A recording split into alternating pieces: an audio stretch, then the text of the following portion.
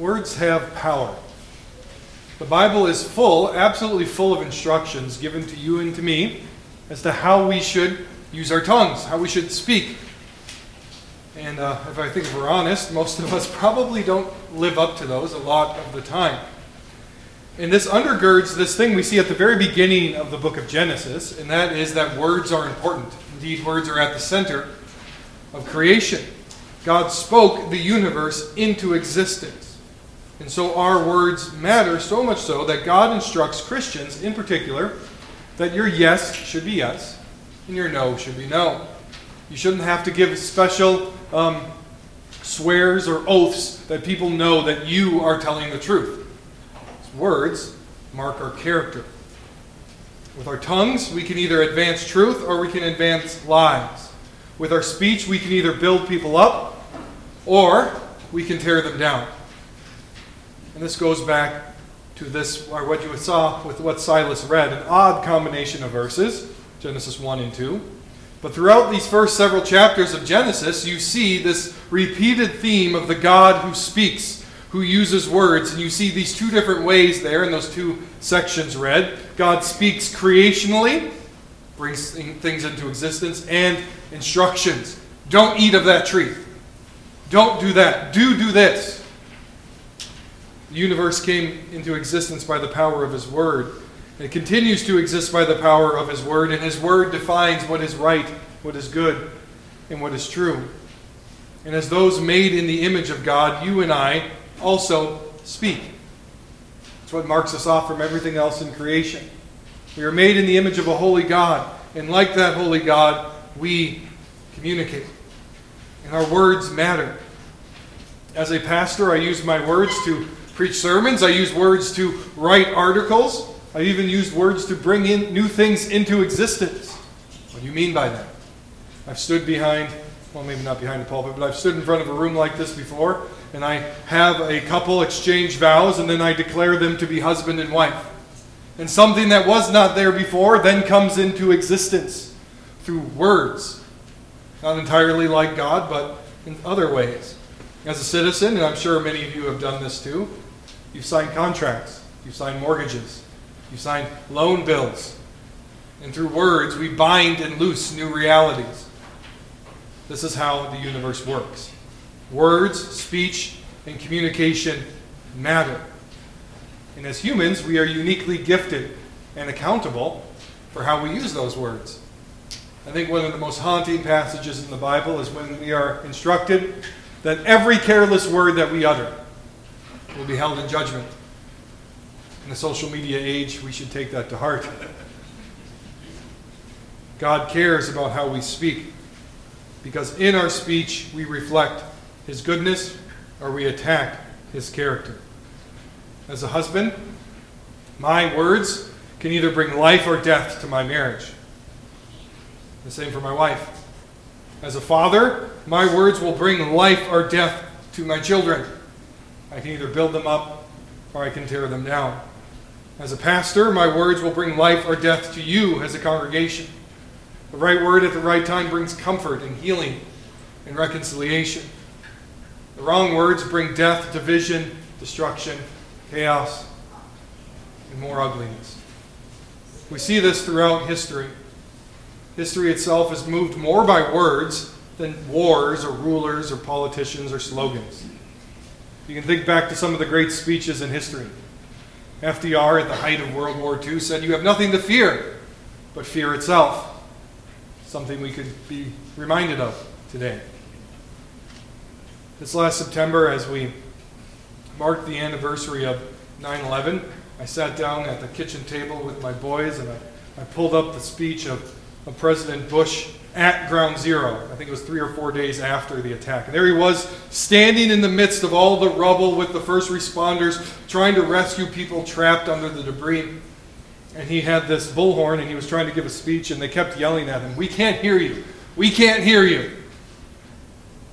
And then he yells back into the microphone, "Can you hear me now?" And they all cheer.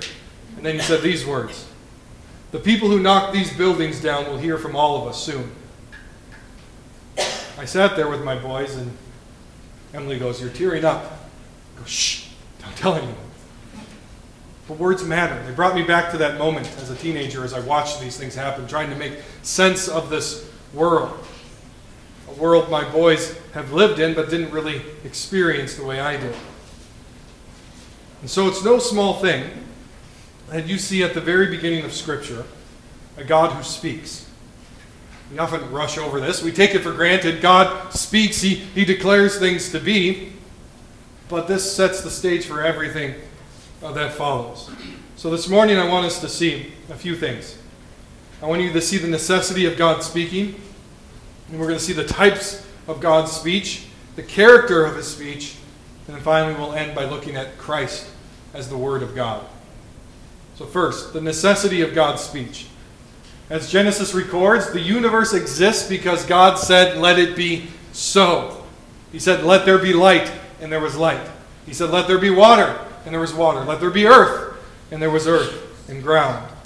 If God does not speak, you do not exist. That's how necessary him communicating is. Without him speaking, there is no light, no darkness, no mountains, no oceans, no animals, and no us.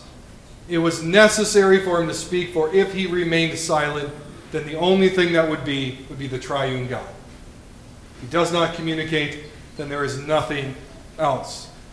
And thus, words and speech and communication are central to being human, to be like God. Think about the importance of communication in your relationships. Not just bad communication versus good communication. What if you said nothing at all to your spouse? What would happen? Your marriage would die. What would your parenting look like if you never communicated with your children?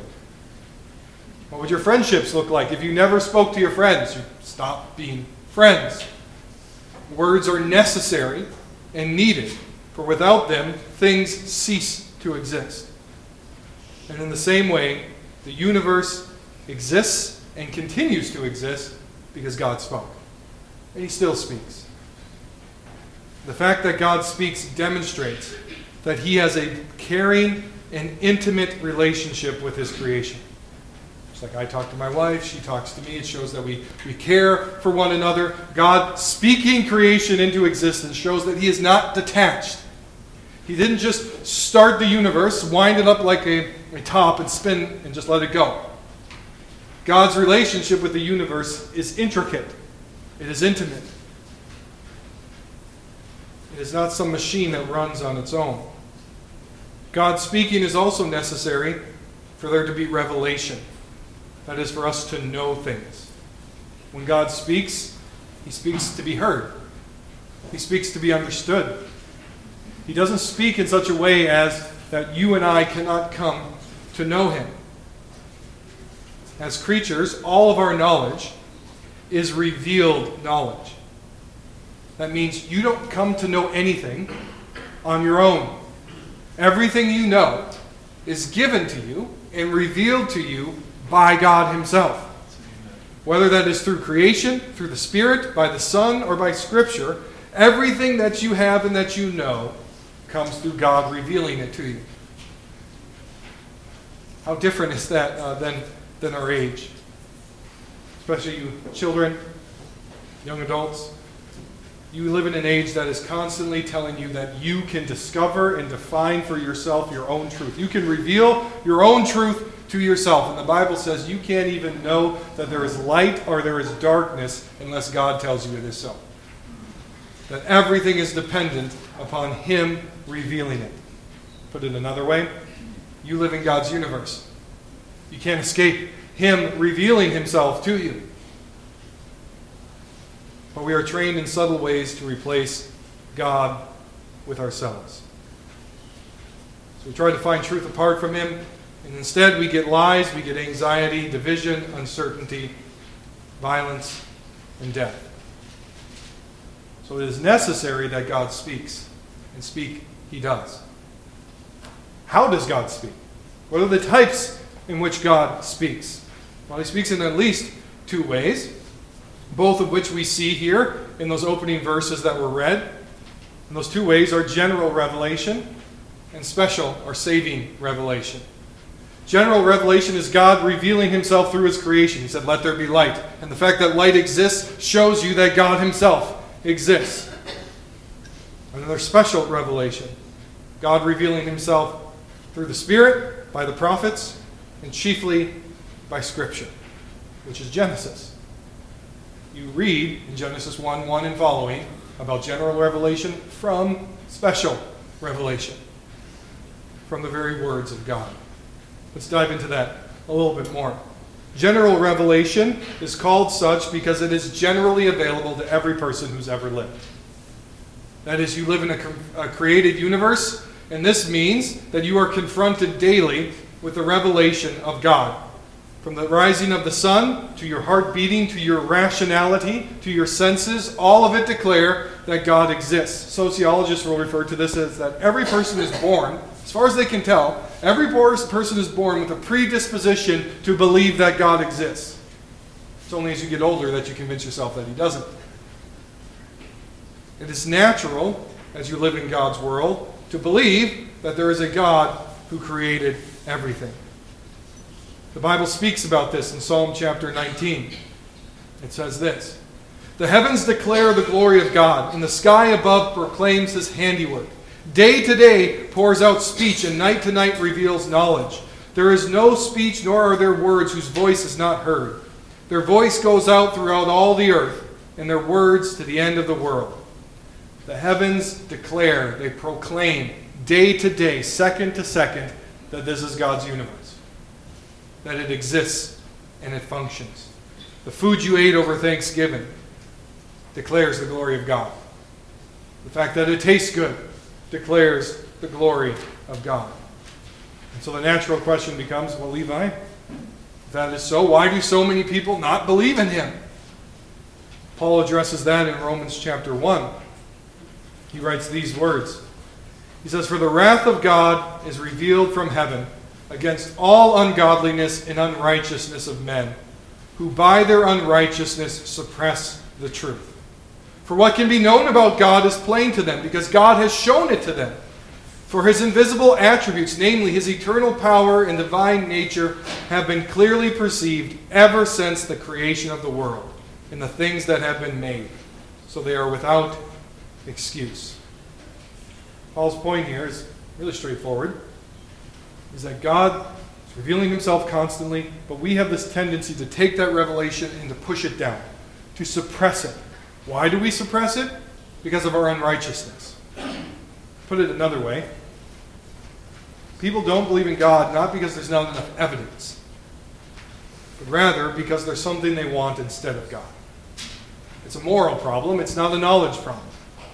People don't want God because then they have to be accountable to God. And there's something they would rather do than obey him. And so Paul says, we are without excuse. There are no grounds for believing that God doesn't exist. As we've seen the last couple weeks as we've walked through this, the belief that all life came from non-life is absolutely absurd and scientifically impossible on its face. You can't get that. There's special pleading from scientists, well, we have life here, so we know that's how it happened. No, it doesn't work that way, and you know it. Some of them are honest enough to admit that. It's an act of faith. To believe that you can have order, meaning, purpose, the scientific method, love, personality, and so much more from an impersonal beginning plus time and plus chance is an absurd leap of faith.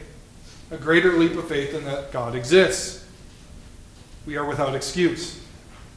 The evidence is overwhelming. And yet, we exchange the Creator for the creation. That's general revelation. Everyone has access to it, but it's not enough to save. You can know that God exists, but you can't know really who that God is. And so we have special revelation. Special revelation is saving.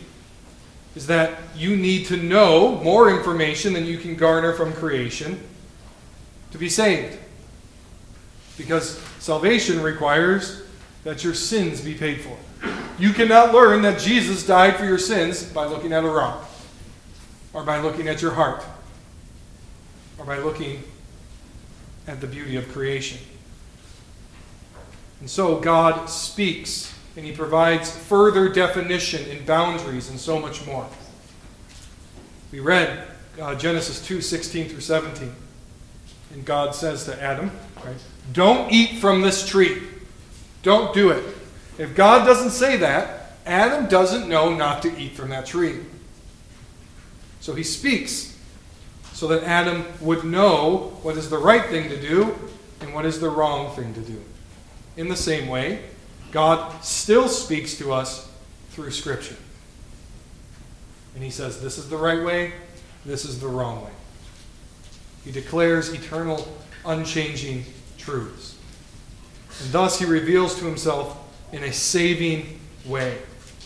He defines what our problem is, sin, and he defines what the only solution is, Jesus Christ, his death in our place.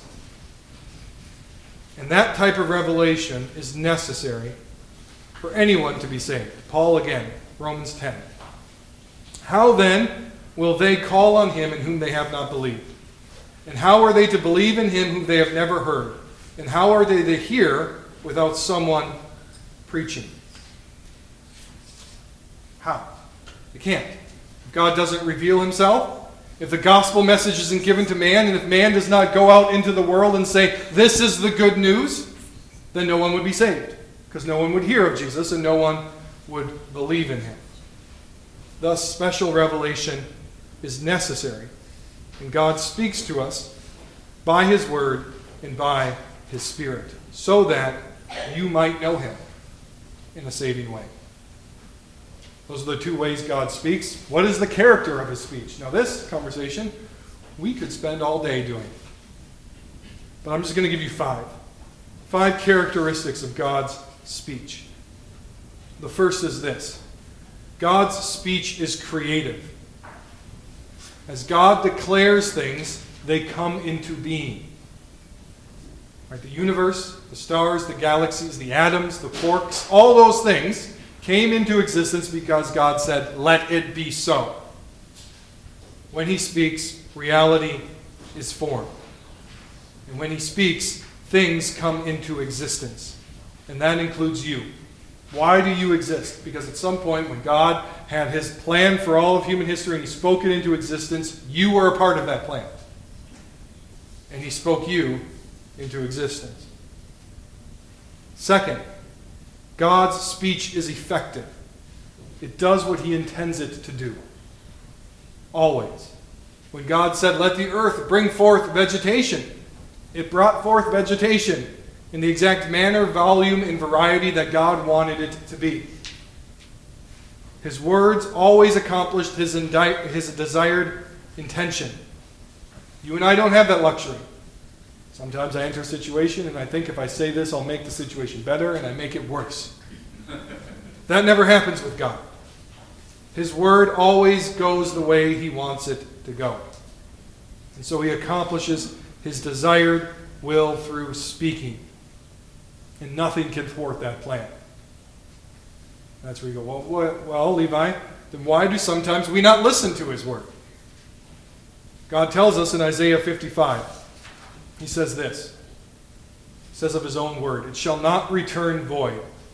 It shall accomplish that which I purpose, and shall succeed in the thing for which I sent it. His word never returns void. It is a living and active word. It softens hearts and it hardens hearts. And that's God's purpose in speaking. Both of them. It moves and affects wills, and it is never wasted. If you are in Christ today, the only reason you are is because God effectually called you out of the kingdom of darkness and into the kingdom of light. He said, you will believe, and he gave you a new heart through declaring that, so that you would believe. By the same power he created the universe, he speaks new life into people. So there's no room for boasting except in him. Third, his words are truth. They're not just true, but his words are truth. When God speaks, they're not only accurate words, but they define what reality is. They are the measuring stick of what is right and what is wrong. He calls the light day and the dark night, or the dark night. He owns it, and he defines his creation. He says creation is good, therefore creation is good. This means that as God speaks, and he speaks audibly, he speaks through his special revelation, it gives definition to his general revelation, that is creation. Sometimes people mix up this doctrine and they say that general revelation is at least on par with special revelation, but what they really mean is they want to treat general revelation, their interpretation of it, as higher than Scripture. You don't know about general revelation without Scripture. You don't have the category for it without Scripture. Yes, God has 2 books of creation in Scripture, but Scripture is the higher authority. And so God speaks truth. And he tells us what is real and what is a lie. What is good and what is evil. At the heart of God forbidding the tree of the knowledge of good and evil, why does he do that? I don't believe, I could be wrong on this, but I don't believe he says don't eat that tree, because by digesting that fruit they would know that evil exists. There's not some magical property in the fruit that all of a sudden they experience evil. Rather, merely by saying, you can't eat that, God set up a test for man. Why did he set up that test? It doesn't matter. He's God. He has the authority to say, don't do that. And it is by disobeying his definition of truth that man enters into sin. What God says is good, and what he says is evil. God's standards are the standards of the universe. Again, you don't get more countercultural than that today. You live in a world that God gets to define what is real. The problem is you can identify as whatever you want, but you are still stuck living in God's universe. And you will run headfirst into his wall again and again and again. Because a boy is a boy and a girl is a girl. You can't escape reality. You don't get to define it. God does. Fourth, God's word is authoritative. By that, I'm referring primarily to Scripture. In 2 Timothy chapter 3, we read this, that all of Scripture is breathed out by God, and it is profitable for teaching, reproof, correction, and training in righteousness. Why is God's word authoritative? Because it's breathed out by him. It's spoken by him, and then it becomes the standard by which we can reprove and correct and encourage one another. I don't get to tell you what you should do because Levi thinks it's the right thing to do, but rather that God has given you his authoritative word so that we can all measure ourselves and correct and rebuke one another by the standard of his word. As the Reformers taught, Scripture is the highest authority on earth because it is breathed out by God. There is no higher court of appeals. There is no pope or church history on par with the authority of Scripture. Because it alone is breathed out by God. Fifth, God's word is sufficient. Again, primarily referring to Scripture here. If you continue on in 2 Timothy 3, it says that God gives you this so that the man or woman of God may be wholly equipped for every good work. God does not leave you blind and in the dark to figure out your life and what you need to do and how you should live. If you go back and you look at the pagan religions of old, some of which are resurfacing today, the problem they had is they had no idea what God expected of them. So they would practice things like divination and animal sacrifice and seers and all these things so that they might know, what does God actually really want from me? You don't have that problem. God has spoken so that you might know. And that you have all the revelation you need. It is sufficient. Put it another way. You don't need a loud booming voice to tell you how to live. You don't need a writing in the sky or handwriting on the wall. Because God has spoken. And the sad reality is that we often crave that God would just give us some special sign. well, we neglect the words he's given us. Well, just tell me what to do. Give me a sign from heaven. God has given you his word.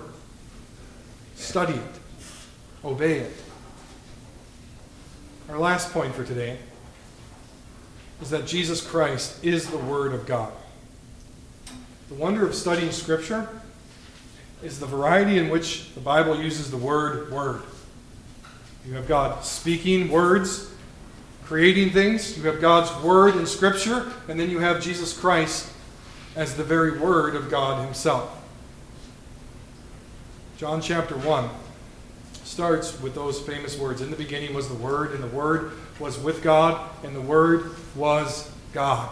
John is intentionally bringing you back to Genesis chapter 1 in the beginning. And as you work your way throughout John 1 and Genesis 1 side by side, God speaks the universe into existence, and you see that Jesus is that Word by which all of the universe comes into existence. The first thing God creates is let there be light. We read that Jesus is the light of the world in John 1. Jesus is the revelation of God par excellence. If you want to know God, you need to know Christ, the Word, the revelation of God in the flesh. So we have this marvelous picture that Christ is the chief and full and perfect representation of God on earth. That the fullness of God was pleased to dwell in him. And so we have these parallels of everything we've just talked about. This is what the Word of God does, and then Jesus does all of those things throughout his earthly ministry. Jesus as the Word brings new life and new creation. The theme in John 1 is that a new creation is breaking into this world through Jesus becoming, or through the Son becoming flesh, adding a human nature to himself. And so Jesus, as he walks around this creation, he reverses the curse by the power of his voice again and again. He commands the seas and the waves to be still, and they be still. He sees someone possessed by demons. He says, "Get out," and the demons get out.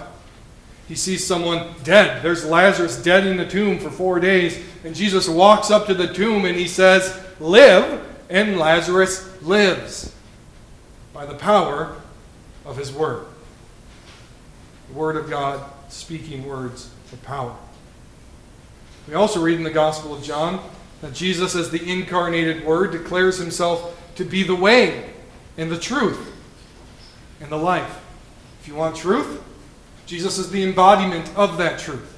He is the source of God's wisdom, the standard and giver of truth. Jesus, as the incarnated Word, is also the authority over everything. The Word of God is authoritative. Jesus, as the Word, has authority. So much so that in Philippians we read that one day every knee on earth and in heaven and in earth will bend down to Jesus and say, "He is Lord." That he is the authority. You don't bend your knee to someone unless you're saying, "That guy's in charge." And Jesus, as the incarnated Word, is also the source of salvation and grace. Again, John 1. The law came through Moses, but grace and truth come through Jesus Christ. As the gospel goes forward, we see that salvation comes by grace alone, through faith alone, in Jesus Christ alone. And finally, we read, as you read your Bible, that the Word of God, Scripture, is ultimately about the Word of God, Jesus. Matthew 7, John 5, Luke 24. That Jesus Christ is at the center of Scripture. That if you want to know what Scripture means, you have to know Jesus. If you read Colossians 1, you see that the creation also all belongs to Jesus. The byproduct of the creative Word of God. All of this revolves around the Word, Jesus Christ. So I'll say it again. Christ is the Word of God par excellence. And so we are called to worship him, to follow him, and to obey him. As we move into Christmas this year, I encourage you to praise God because he speaks. Praise him for his word, Scripture, to praise him for creating, and to praise him for Jesus Christ, the Word of God. Let's pray.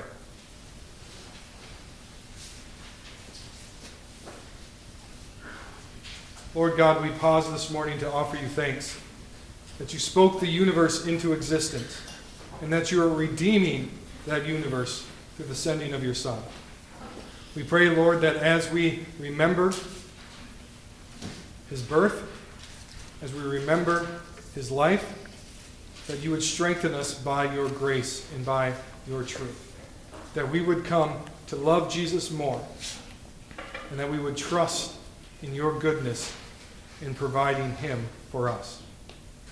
It's in the name of Christ we pray.